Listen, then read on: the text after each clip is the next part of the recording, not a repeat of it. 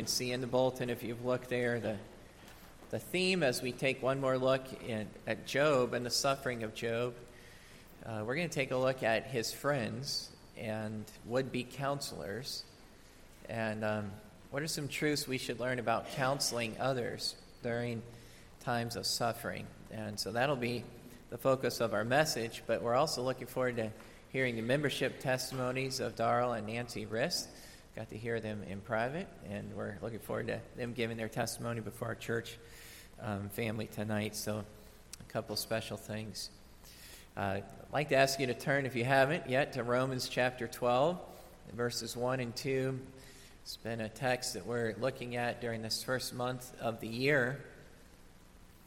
It was in 1949 that a senior Bible major at Wheaton College wrote in his journal, "He is no fool who gives what he cannot keep to gain what he cannot lose."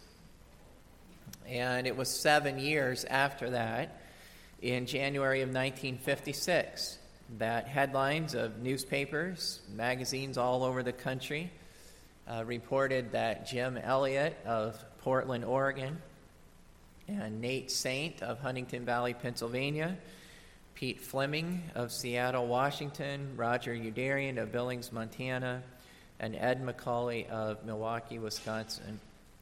All 5 of those men had been killed by the Aka Indians, the very tribespeople to whom they had gone to tell about Jesus. And each of those men were husbands. Between them, they left behind 9 children. And you wonder if at any point in that whole proceeding, and you don't need to wonder at this point, that there is no doubt that in the mind of Jim Elliott, and I think we could say from all the testimonies, even of those 5 widows that were left behind, that they are more convinced than ever he is no fool who gives what he cannot keep to gain what he cannot lose. And I think they were convinced of that by faith. But the aftermath also adds encouragement to that faith. Time magazine sent in a reporter by the name of Carnel Kappa to the Ecuadorian jungle after the slayings to interview those 5 widows. And by his own testimony in his report, he found no one feeling sorry for themselves, but each one sweetly resigned to the will of God. Within 2 years, Jim Elliott's wife, Elizabeth, and Nate Saint's sister went back into the jungle, and they were used of the Lord to win several of their killers, their loved ones' killers, to the Lord. Eventually, as some of you know the rest of it, 2 of Nate Saint's children were baptized in the Kurai River by one of the very men who threw the spears that killed their father. Today, these people still live, as I understand it, in one of the most primitive jungles, but there are reports of a thriving body of believers in that tribe. And I know I keep saying it, but he is no fool who gives what he cannot keep to gain what he cannot lose. It is an understatement to note that the dedication of these men and women stands out in stark contrast against the backdrop of much of modern professing Christianity. Their testimonies, of course, are vivid illustrations of the type of service that is called for in our text this morning. But the exhortation of this passage, I want to remind us, is not all exclusive for would-be missionaries.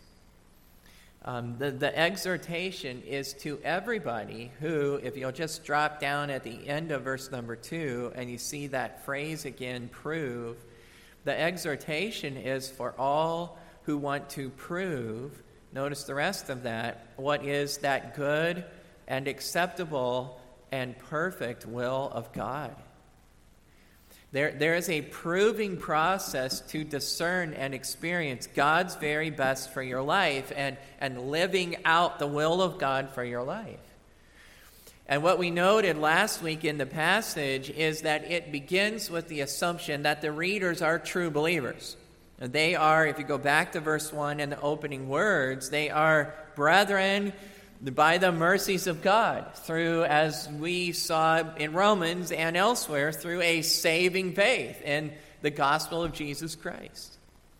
So last week we asked the question throughout the message, do you possess a saving faith? There are professions of faith, James says, that don't save. Paul says it as well in 1 Corinthians. It's possible to believe in vain. Do you possess a saving faith? Because all of the rest of what moves forward here is built on that assumption. You cannot experience God's very best for your life if you're not saved, if you don't know the Lord through a saving faith. And the question that we want to follow up with this morning is pretty obvious. Do you possess a saving faith? Now this question, it's in that continued phrase. Notice in verse 1 again, I beseech you therefore, brethren, that ye present your bodies a living sacrifice. And we're going to explore the rest of it as well. But the question this morning is, are you a living sacrifice? I think that you have known people that really, even upon careful scriptural reflection, okay, you're not just taking the fact that they said, I prayed a prayer when I was 9 or whatever, and I don't mean to discount that. I thank God for saving me. I believed before I was 5 years old. So I'm not talking about just age.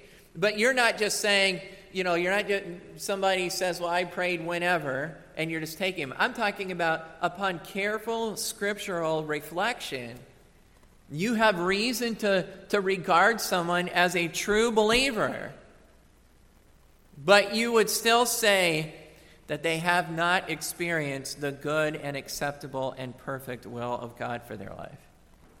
So they could answer yes to the question, do you possess a saving faith? But there's an additional question, and that is, are you a living sacrifice? That question is vital for all of us to wrestle with. Before we get to the sacrifice itself, it is worth noting that the apostle does draw attention to the basis of the sacrifice. And I'm saying that because he says, I beseech you, and what's the next word? I beseech, go ahead and say it with me, I beseech you, therefore. And I know this is a kind of a trite statement, but it stands. When you see a therefore, you need to what? You need to find out what it's there for. Under the inspiration of the Spirit, it's there to draw our attention to something that's gone before. What is the basis of the sacrifice? And as you observe the broad developments of this book, you recognize that the therefore is not tying us back into just the end of chapter 11 alone. Because this is a significant turning point. And this therefore is designed to connect us in to the big ideas of the whole book. And in Romans, they are pretty easy to follow, actually. Because from the end of chapter 1 right through the middle of chapter 3, the big idea is the wrath of God is revealed from heaven against all ungodliness and unrighteousness of men. And the theme is that on our own, we are all guilty sinners, and we are justly condemned. I'm using words that stand out in those chapters. Guilty sinners, justly condemned, and justly condemned to receive the wrath of God against our sin. That's Romans 1 through the middle of chapter 3. From the end of chapter 3 right through chapter 5, the big idea is the good news that there is a way for sinful men to be declared righteous in the sight of God. And it isn't through making up for our sin by a pile of good works. The way for sinful men to be declared right with God is through faith in the life and sacrificial death and even shed blood of Jesus Christ on the cross.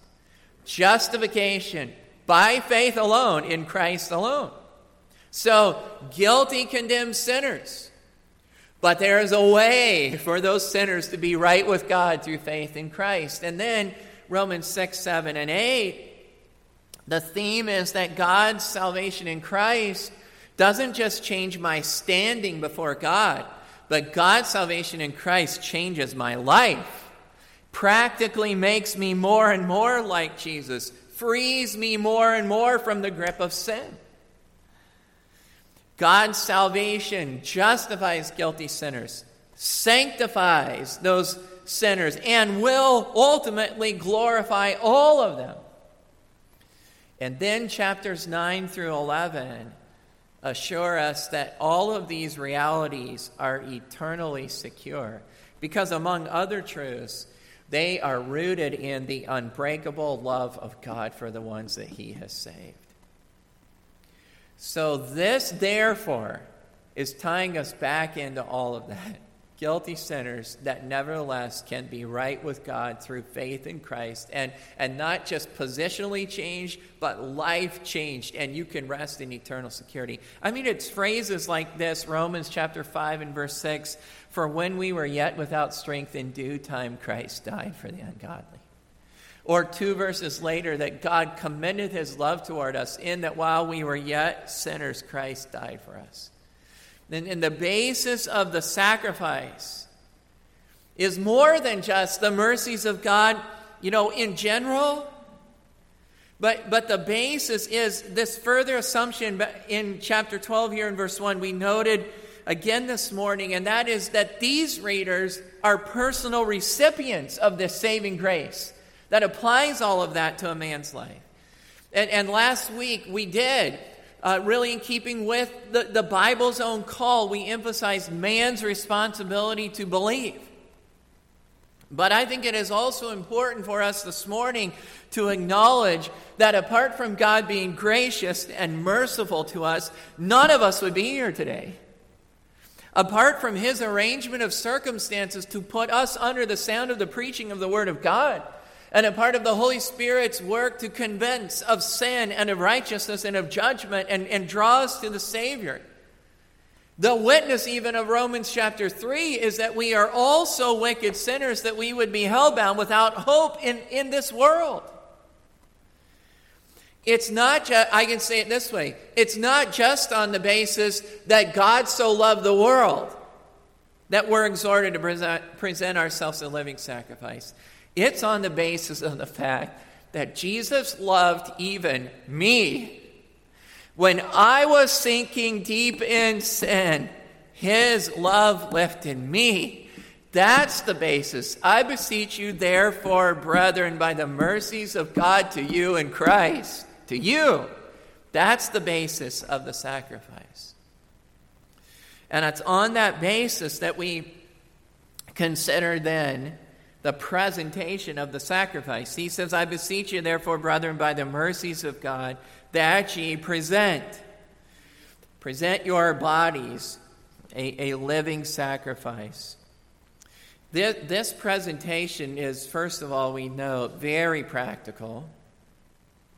And it's very practical, just witnessed to by that simple expression, we're to present our body.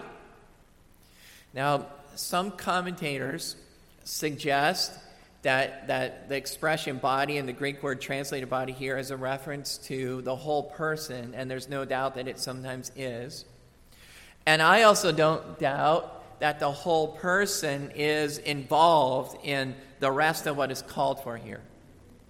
But I want to show you another reference that I think calls for an emphasis that I'm burdened that we don't miss. All right, so we're just going to go back a couple pages to Romans chapter 6.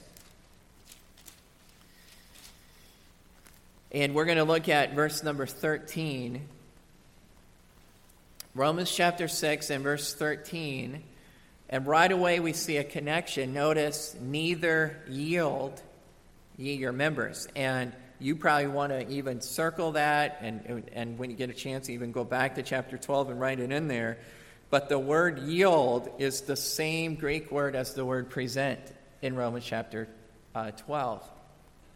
All right? But that's not the only connection, because here it says in verse 13, neither yield ye your members as instruments of unrighteousness unto sin, but yield yourselves, same again, Yield yourselves unto God as those that are alive from the dead, and your members as instruments of righteousness unto God. Now, what members is he talking about?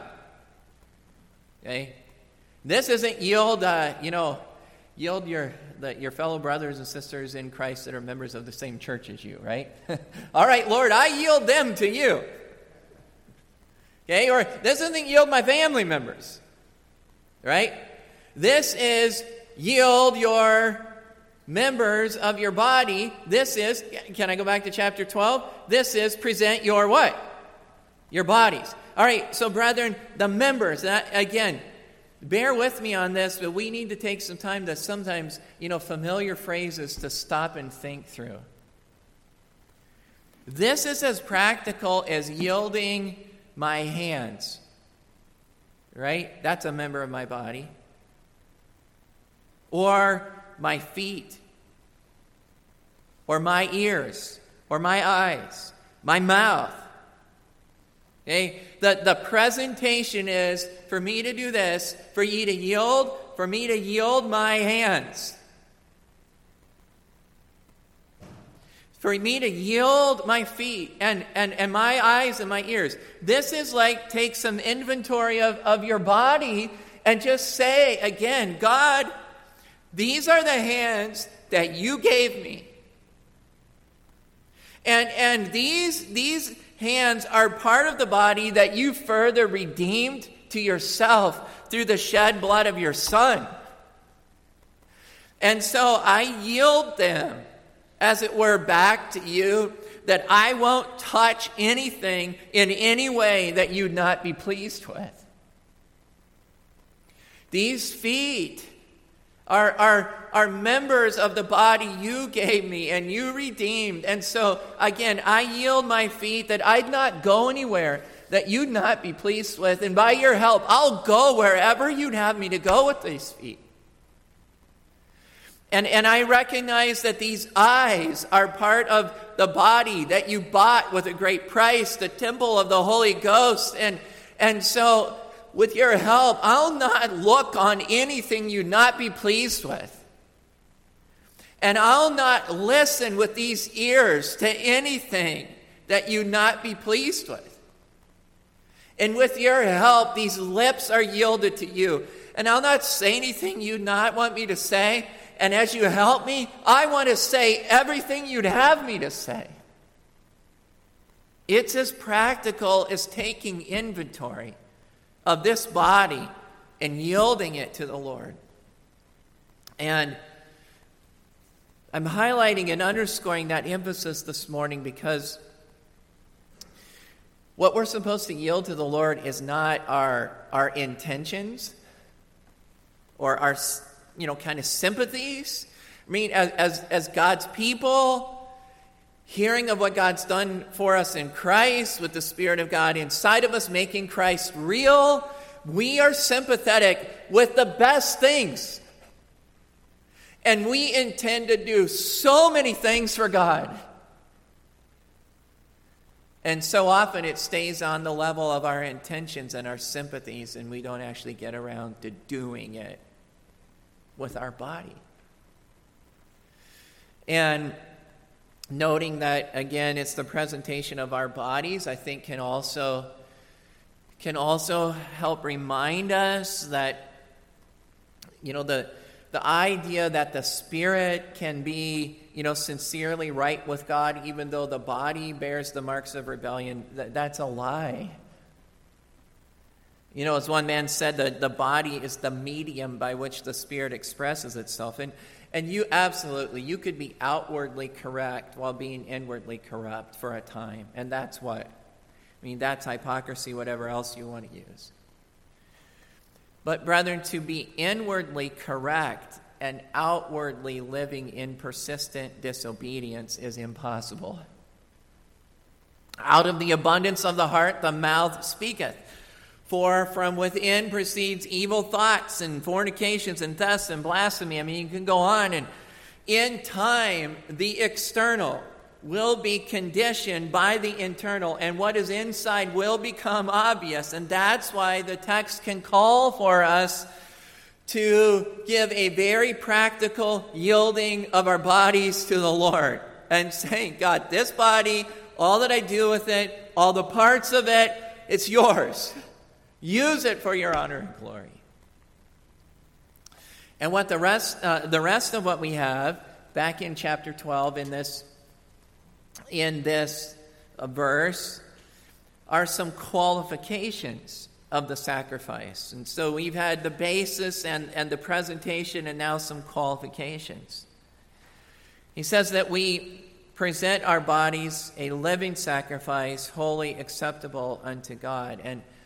And when I think of that, just the very fact that there are some qualifications to the sacrifice, and we're talking in terms of sacrifice, we can think back to the sacrificial system and all that was a foreshadowing of Christ's coming. I'm just reminded that God has never accepted any and every sacrifice done in his name. Right? I mean, all the way back to Genesis chapter 4, it says that the Lord had respect unto Abel and to his offering, but unto Cain and his offering, he what? He had not respect. I mean, that's Genesis. If I go to the last book of the Old Testament as we have in our English Bibles, it's the book of Malachi. And God is still saying in Malachi to his people, you brought that which was torn and the lame and the sick. Thus you brought me an offering. Should I accept this at your hand, says the Lord? And he actually kind of says to the people, would you have served this to the governor? You know, the governor of your land, you're going to give him the leftovers? I don't think so, but that's what you're giving me? So from Genesis right to Malachi, there's been qualifications to the sacrifice. And here, even as the Apostle Paul challenges us as New Testament believers, there's some qualifications. It's not just sincerity.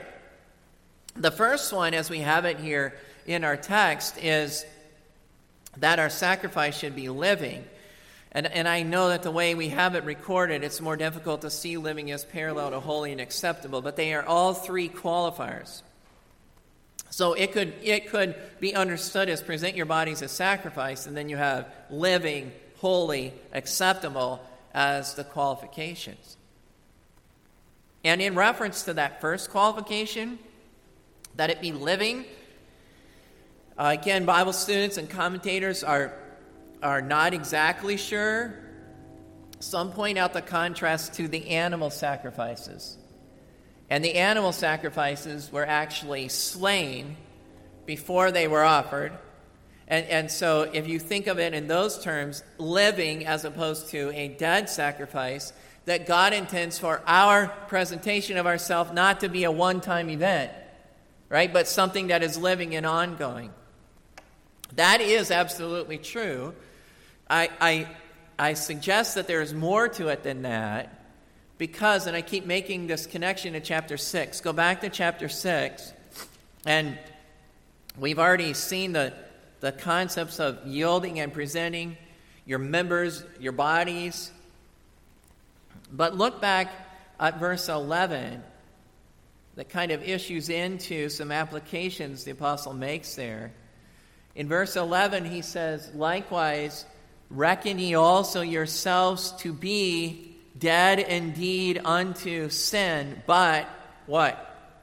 Alive unto God through Jesus Christ our Lord. And if this is the focus, the living sacrifice, that is living this new life in Christ, the idea here, the application here is that it should not be, your agenda, your motives, your desire, even your strength at issue as you serve. Your service should be done in such a way that it's obvious, I'm dead to myself and I'm alive unto and through God. And what people desperately need to see when I serve is not who? They don't need to serve me, they need to see Him. They need to see Christ through me, even as I serve.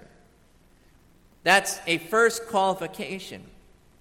The second qualification, back in chapter 12, present our bodies a living sacrifice, and the next one is holy. And this is that word that talks about set apartness. And sometimes it could be talking about being set apart from any limitation of any kind. In other cases, it's more specific to kind of an ethical idea. And so that would be set apartness from defilement. Set apartness from defilement. Now, if we're to think of it in those lines, again, some application for us is that our service is not pleasing to God when, we go on evangelism in some fashion. Maybe I'm offering prayer requests. I can sing in the choir. I could teach in Sunday school. And I could do all of that while there is perverseness in my own heart and known sin that is not separated from. You know that there's no such thing in the Bible as penance, right, when it comes to earning salvation. But the same thing is true in regards to our service. Some people try to make up for sin by greater activity. I know this will blow your mind, but in a church that I served in as an assistant pastor just a few years before me, and I didn't know all the details till I got there, an assistant pastor in that church had been arrested for being a thief. And one deacon that was telling me said, I was blown away. I've been out on evangelism with that assistant pastor repeatedly. He was known as one of the most aggressive, committed investors in soul winning that the church knew. But to make some extra money, to buy some extra things, he literally had been going into people's garages and was stealing things out of people's garages and then turning around and selling them. And once he got into it, he had done it repeatedly, and he was making a fair amount of money. And when they had opportunity after he was finally arrested to talk to him, what became clear was that the way he was attempting to deal with his often guilty conscience about his thievery was to go out soul winning, as if to go out soul winning was going to somehow deal with the guilt of him being a thief. I know it's at least hard for me to imagine that somebody's head could get there. But there are believing people. There are people at least that have been exposed to light and to truth and know right and wrong. And they think that the way to make up for what I've been blowing it with God is to get really involved in service and do as much service as I can. But whether that's the motivation or not, if we're going to serve in a way that is pleasing to God, I'm really presenting my body and I'm meeting the qualifications, then I can't just keep going on in public service while I've got private corruption in my life. And I keep letting the private sin remain, and then I walk in front of God's people and the lost and attempt to serve. Now, one of the qualifications is that it be holy, that there is in my own heart and life a real seeking of God to deliver me from my sin and keeping a short sin account. Our sacrifice must be living, it must be holy, and then notice this last phrase, it must be acceptable to God. It must be pleasing to God. And the idea there even of it being pleasing to God and acceptable to God is that, again, it's just trying to adjust us that this is about doing what is really pleasing to God. So, the church marketing movement, if I think about it on a big level, has been trying to make ministries acceptable to the common sinner. And in some cases have packed out the churches doing so. but in the process have betrayed the head of the church and sold out the gospel. Down to a more personal level, especially when I was a youth pastor, from time to time I would ask a teen about their relationship to the Lord in a general way, or in some cases I would ask about something more specific. And from time to time I would get this kind of response, I'm satisfied where I am. How's things going? Well, I think I'm okay. I'm satisfied with where I am. But the key is not, am I satisfied? I've done some thinking about it in light of my circumstances, whatever. I think I'm giving God. I think it's reasonable what I've given him.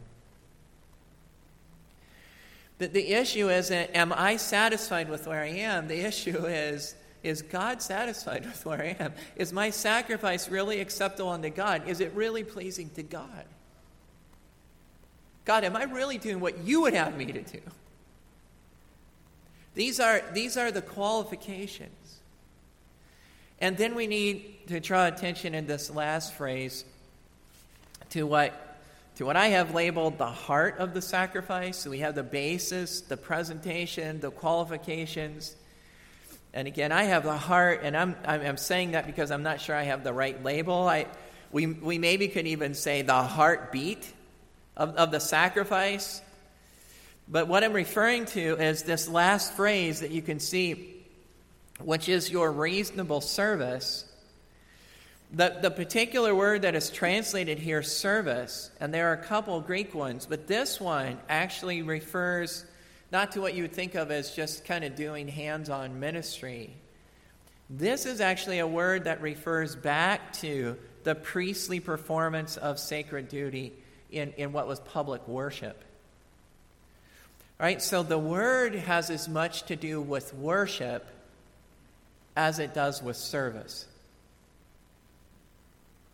So what he's saying is, again, on the basis of what God has done for you in Christ, present yourself very practically with these qualifications, and ultimately, the heartbeat behind all of it is do it as an act of worship to the Lord.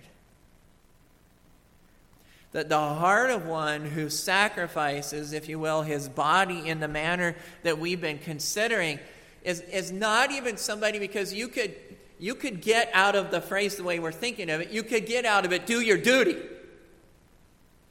Right? I mean, this is just your reasonable duty. But that's not what he's targeting. Don't do this as an act of just doing your duty. Do this as an act of worship. Do it because you're consumed with the greatness of God. Do it because you want to communicate adoration and ascribe honor that is due him. And you want to bring glory to the unrivaled, unique excellence of your God. This is the heart of it because God has become all in all. My life is not my own. And I'm glad for it to be God's. And I want him to get honor. I want to make a big deal about him. That's why this isn't a hard thing like knuckle under. This is my pleasure to be able to somehow communicate honor to God and worship him through giving myself to him this way. And you know that over the course of church history, it is the lives of men and women that have been saturated with these truths that the Lord has used to reach their generation and inspire us generations later. And I started the message by noting those qualities in these that went to reach the Aka Indians. But there are some other unique things that the Lord was doing in the background there. 1934, so I mentioned Jim Elliot wrote in his journal 1949. They gave their lives in 1956, but I'm going back to 1934. There was a young couple that were recent graduates of Moody Bible Institute. And they had been married just over a year, and they had a little girl. And they were assigned by the China Inland Mission to a remote province and a mission station that had been previously abandoned because of communist insurrection. But the mission, from the reports they had, believed that the conditions were relatively safe. And John and Betty Stam went there, and they were there actually for just less than a month when communists took them captive. And after taking them from one village to another, with the parents at one point hearing a soldier say, "We're going to have to kill that baby, it's weighing us down," they were put under house arrest. And then one morning, without any prior warning, they were paraded through the village so that all the townspeople could watch them taken up to a little clump of trees. And the sword flashed and took the head of John Stam, and after that of Betty Stam. But after their lives were taken, people, of course, went to their belongings. And they found that sometime previous to that, as a student, Betty had written in her journal, "Lord," I'm quoting from Betty's journal, "Lord, I give up all my own plans and purposes, all my own desires and hopes, and I accept thy will for my life. I give myself, my life, my all utterly to thee, to be thine forever. Fill me and seal me with the Holy Spirit. Use me as thou wilt. Send me where thou wilt. And work out thy whole will in my life at any cost, now and forever." Now there is a very real sense in which Betty Stam died before she became a martyr at the hands of the communists in China. But what's very interesting too, a little flow of thought I'm trying to follow, is that 10 years after the death of Betty Stam, a 10-year-old girl read that excerpt from her journal, and she was so impressed that she penned those words and put them in her own Bible. And that 10-year-old was Elizabeth Howard, the future wife of Jim Elliot. And she had been attempting, by God's grace, to live that out since she was a 10-year-old girl. Challenged by the testimony of others. One testimony of the surrender of a living sacrifice not only impacts our generation, but impacts generations to come for the cause of Christ and the glory of God. And so I want to ask again this morning, first of all, are you saved? And I'm really not asking that just because that's the thing to do when we review. You cannot know the reality of living in the will of God for your life if you're not saved. If the Spirit of God is pricking you about that, there's something He wants to do in your heart. But if you are here this morning saved, are you a living sacrifice? And I do want to be careful to note that though we're referring to these areas of obedience as steps, and there's a couple more we're going to be looking at, Lord willing, throughout this month, but I do not mean to imply that they're kind of one-time steps that allow a person, to arrive at a certain level. There's no need for any additional steps. Because this very thing that we're talking about this morning, there is in reality an element of surrender in all genuine salvation. There's an element of that.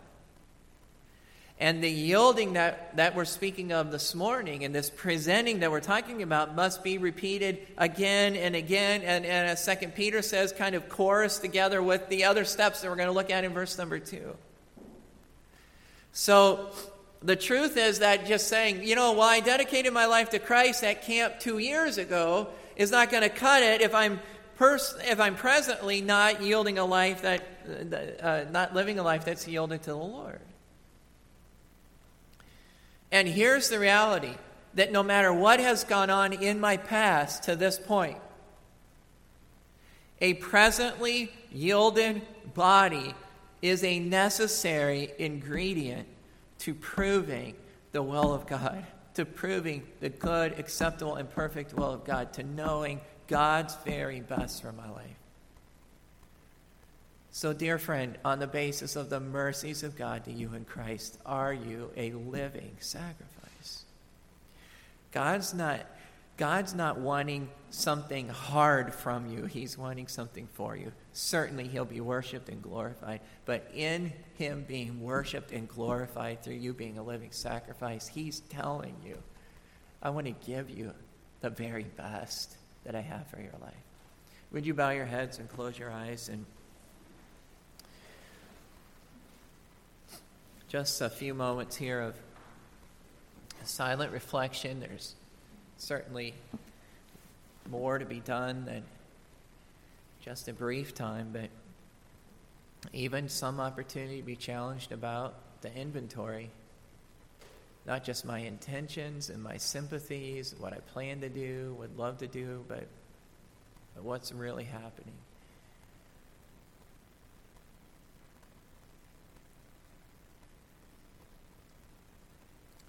With my hands and my feet and my eyes, my ears, my lips,